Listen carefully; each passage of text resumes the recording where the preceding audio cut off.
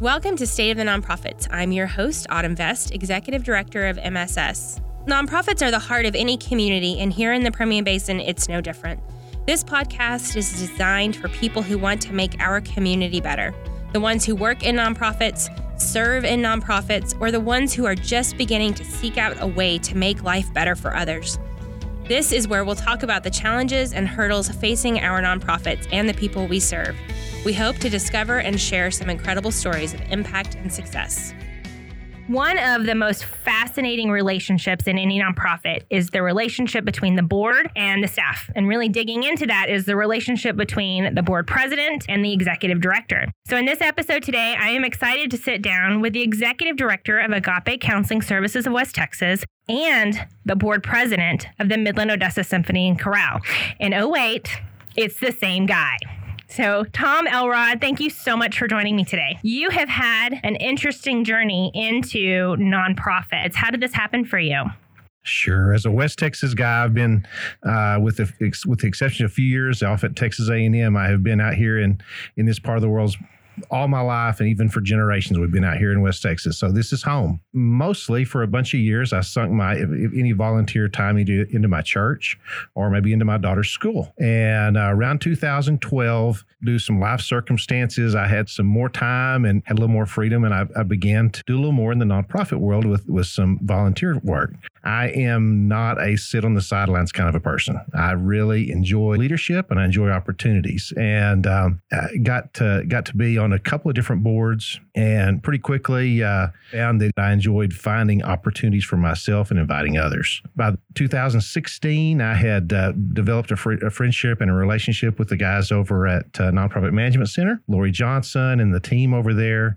And I was not in the nonprofit world at that time. I was a general manager of an oilfield service company and busy with running guys all over West Texas and New Mexico but I loved my nonprofit work. And that year in the executive leadership training, it taught me the value that it gives back to our community. Just to say it quickly, a little conversation led to more of a conversation, and it'd be a whole different discussion, but I ended up over at Agape Counseling with Michael Ballard. And we lost Michael the next year, but I got to be the one to take over the helm of an organization with so much potential and so much opportunities, and did just great work. And I turned a little bit of knowledge in the business sector and a heart for nonprofits into a chance to lead Agape. And so now, 4.5 years later, it is truly my love being a part of Agape, and being an executive director is exactly where I believe I should be. Oh, I agree with that statement 100%. So I enjoy getting to work with you, Tom. I mean, you are a tenant in the MSS building, so you and I get to connect quite often. And though our missions don't always find opportunities for us to collaborate as an agency, I see a lot of ways that you and I are able to collaborate and learn from one another. I learned a lot from you. I consider you a good friend and, again, mentor. You are right where you need to be. So I think it's interesting, though, too, you talk about you stepped into Agape and there was lots of opportunity and there was a lot of challenge over the last couple of years specifically. Tell me a little bit about how Agape has changed for you. So for anybody that doesn't know about Agape, we are a nonprofit, state-licensed clinical counseling agency. So we deliver mental health care to those in need across our community, across West Texas. And we purposely became a nonprofit because we wanted to be able to do this where we served anyone that had the need, not just someone who could write a check. We now have a bunch of state-licensed counselors, about 14 on staff. Before, everybody would walk in the door and they'd check in with a receptionist and they'd go into a room and close a door and be in a tight space. All of a sudden, the world changed when people had to stay home, when they had to separate, when they had to do these things. One of the things that we were dabbling in was, some people would like to call it teletherapy. We like to call it secure video counseling. We love the word secure because it is encrypted audio and encrypted video. Mm-hmm. So our team amazingly accepted that if we were going to survive, if we were going to continue to do the care that we needed, it was going to be different. So we found a proprietary software, put that to work, got all our people together, learned how to use it quickly. It was easy for individuals to use. And all of a sudden, we were delivering care through a video conference when we never even knew that was possible or that people would accept it. We never wanted COVID to come into our lives. Never. But what it did was it allowed the normalization. Mm-hmm. It allowed video to become an acceptable form of communication. Mm-hmm. And what people realized over now thousands of sessions later, we realized that once someone, as long as they had a good internet connection, that after about 3 to 5 minutes, they forgot they weren't in the same room. That is interesting. I would say two things to that. I think it normalized not only that remote communication and connection, but also normalized talking about mental health and individuals seeking out that sort of support and care. It did. People that maybe wouldn't have ever come before because it was either hard to get away or the intimidation of being in person, actually. That was one of the things that we didn't anticipate was we actually got phone calls from people that might not have ever called before because it was simply too intimidating to walk in a door, and now they were able to do that care. Fast forward through a couple of years of COVID and the ups and downs that our whole world faced, and hey, everybody, it's time to come back and it's normal. No, go back home again. We decided not to ride that roller coaster, mm-hmm. and we stayed with a primary video connection for more than a year and a half, and to not do the go back and forth. We have now, in this age where we're trying to find a more normal circumstance, we now have a hybrid going on. If someone would like to come in the office, they're welcome to come in the office. If they benefit from in-video connections, we welcome them that way. We actually have expanded our care because we now have clients in Andrews and Stanton. We previously had a client that was all the way down in Fort Stockton and one in Alpine. It's hard to find clinical care at the professional level in a city the size of Midland or Odessa. Yeah. Imagine how hard it is in the little towns. Yeah. So we never invited COVID in, but it changed the world for us, and it made healthcare more accessible than ever. And now in this hybrid format, we serve more of the everyone that we always wanted to get to. You're meeting people where they are, whether it's in person or where they're at home and comfortable. And that's really phenomenal. Absolutely. In moving forward, we will continue to we have offices in Midland and Odessa, one here in Midland Shared Spaces where you are. We will continue to see people in those offices. We will continue to serve those. Although our clinicians are licensed to serve clients all over the state of Texas, we focus on only our local area, this West Texas area, and serve it in a stronger way than ever before. That's incredible. So I want to set aside a little bit that conversation and talk about the other hat that you wear a little bit. And then I want to come back and I want to talk about how those two roles are kind of coalescing for you. So in your board president hat now, you are the president of MOSC. Yep. So the Midland Odessa Symphony and Chorale, MOSC, is a 59-year organization. We're kind of getting excited to celebrate 60 years next year. So it's an organization with a huge, long history in West Texas. I became a part of helping with the Symphony Guild, one of a separate nonprofit that is a fundraising wing of our local symphony. And my daughter became a symphony belle, and I got to help and volunteer and do and served 2 years as president of that Symphony Guild. And that took me into as first a simple volunteer, and then as a board member, and then working my way as an officer. I fell in love with this local organization. It's very different from the other work I do, mm-hmm. but where I saw my connection there was that I loved the product they were putting out, mm-hmm. and I got to be, instead of as a staff person, as an ED or someone on that end, I got to be that volunteer who could provide leadership and guidance. So I got the joy of being able to be the person that walked through all those steps together with friends, together with the staff. And eventually, now as a board president, I get to be someone who understands the nonprofit world very well and can put time in as a local leader. So I think you've already started where I want to go in this conversation, as you're talking about you coming into this board service with a knowledge of nonprofit, obviously with your work through Agape, with the learning that you had with Nonprofit Management Center and the incredible program that they have with NELC. So how has being an executive director made you a better board member? That's a great question. It's the kind of thing I visit with friends that are board members with the Symphony, and also with my current board members at Agape, is how do we work best together? And when I was thinking about this earlier in our conversation, one of the first things that came to my mind is that it allows me to remind people how important a full communication loop is.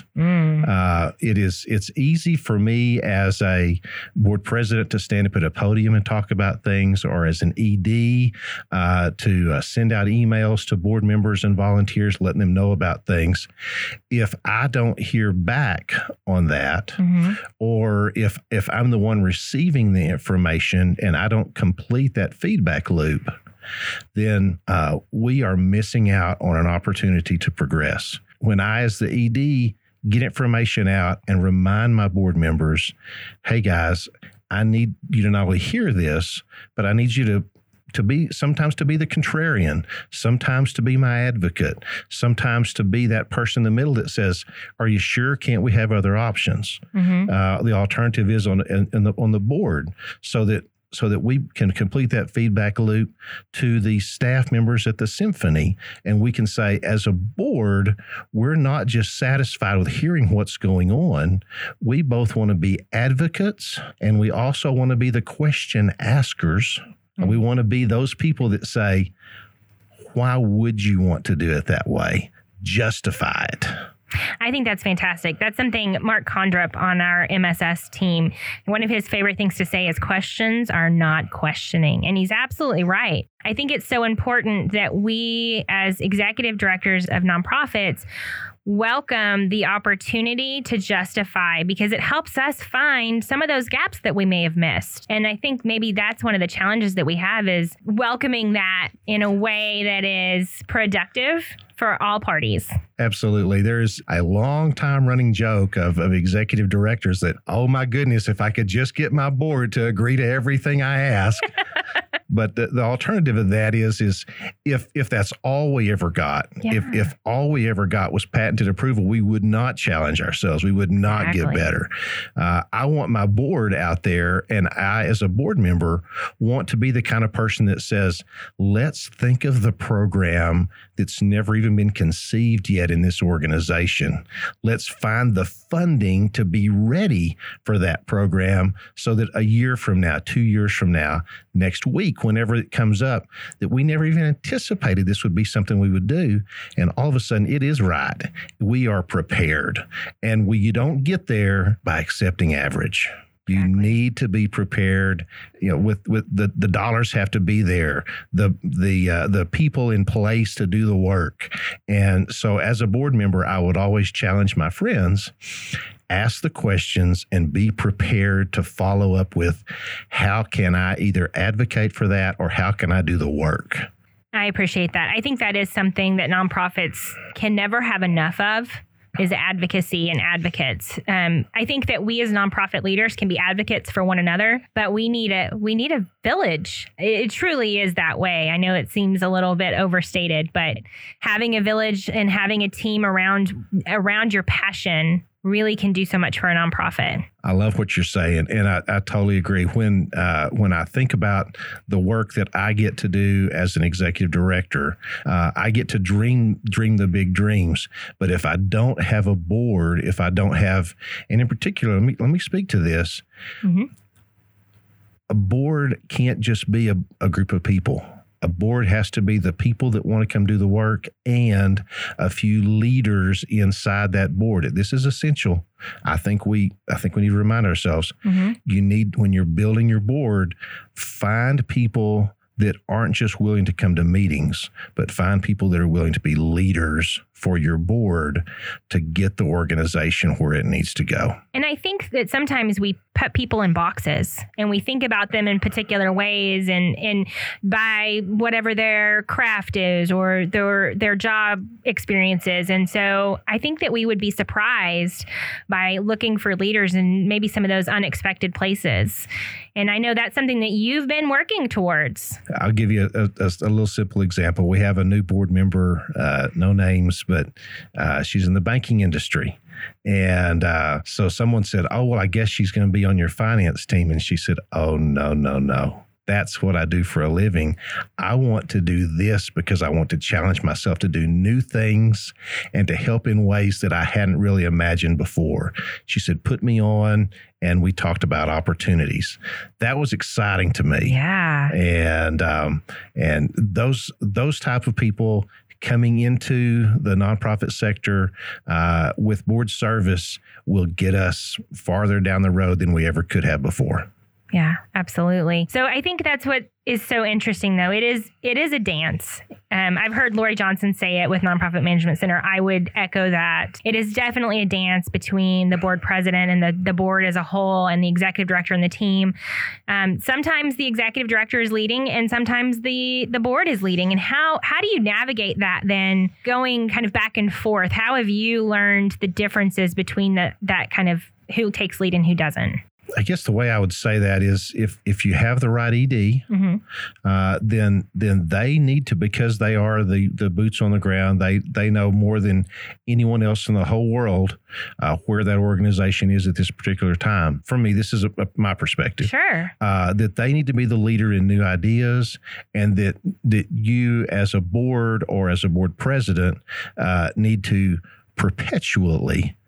continuously challenge them to, as you said earlier, justify your work, but also to find what is that next thing. Nonprofit organizations in the 2020s cannot stand still and rest on their laurels. Hallelujah. They must be moving forward. And I know it's painful. But change is not only acceptable and normal, but it is the only way to survive into the future, because staying the same equals going backwards. So going back to your question, I believe the executive director needs to find those things. And then you need a board president and you need board members who are willing to go find ways to get it done. That's awesome. So I ask you the question of how being an ED made you a better board member. How has being a board member made you a better ED? Wow. I'd probably go back to the being a board member as maybe be a better ED, because I appreciate more that board members are volunteers. And it's maybe better ED because it helps me to understand better if I ever have a frustration over getting things done, that we just need to look at it a different way, because these people that are volunteering for all the different boards across our community here, they want to help, but they all have different amounts and different expertise to put in. And so being the board member I've learned as an ED, it is up to me to find that strength in that individual and then cultivate it, not try to fit them into a peg that they didn't really even come in to do. Very well said. Can't fit a square peg in a round hole. There you go. All right. I got a question for you. Oh, okay. Yeah. How do you, as a nonprofit leader in our area, how have you become more in tune to understanding how nonprofits can work together? Man, you're throwing me for a loop. Yeah. So, I think it's something that changes as we've come out of COVID. Opportunities for connection and collaboration have changed, and there are new things that are coming up. And that's part of what our goal here is at State of the Nonprofits, is to sort of uncover some of these conversations and start talking about the things that we all know are challenging us, about board recruitment, about board engagement, about volunteer recruitment. These are things that we're all facing, and not one of us has the golden ticket. And I think if we don't come together and communicate with one another and engage, then we are not helping our community, which is the whole point. I love that. Well, it's been a joy today to be a part of this with you. Thank you. And I would say that for my organization, Agape, being the ED, I didn't even know ahead of time, but it's just, it is exactly where it ought to be. It has become just a lifetime dream to get to serve both an organization and individuals in the community that, as a non-counselor, I get to be the one that helps make the organization run that serves so many others. And then for my board work with the Symphony, and I'm on a couple other boards too, it's my responsibility to allocate that time and the energy and to find the balance that it takes to do that, the dance you were discussing. Mm-hmm. But it has been a joy to me to get to know new people in the community that I never would have gotten to know otherwise. If you've got someone you'd like to recommend for board membership to any organization across our community, remind them it is a chance to grow as a person. Very well said. I want to thank you, Tom, for your leadership of Agape, your willingness to connect and collaborate and be a part of the nonprofit sector, and your leadership as a board member, because you're wearing a lot of hats, and they're very important hats. And I know as a community, we're grateful to your board service and your willingness to step into those roles and be a part of more than just one agency. Thank you so much. Stay tuned for our next episode of State of the Nonprofits. Come visit us at midlandss.org and find out more about Midland Shared Spaces. Special thanks to our partner, Recording Library of West Texas, for allowing us to record in their studio and working with us on this podcast.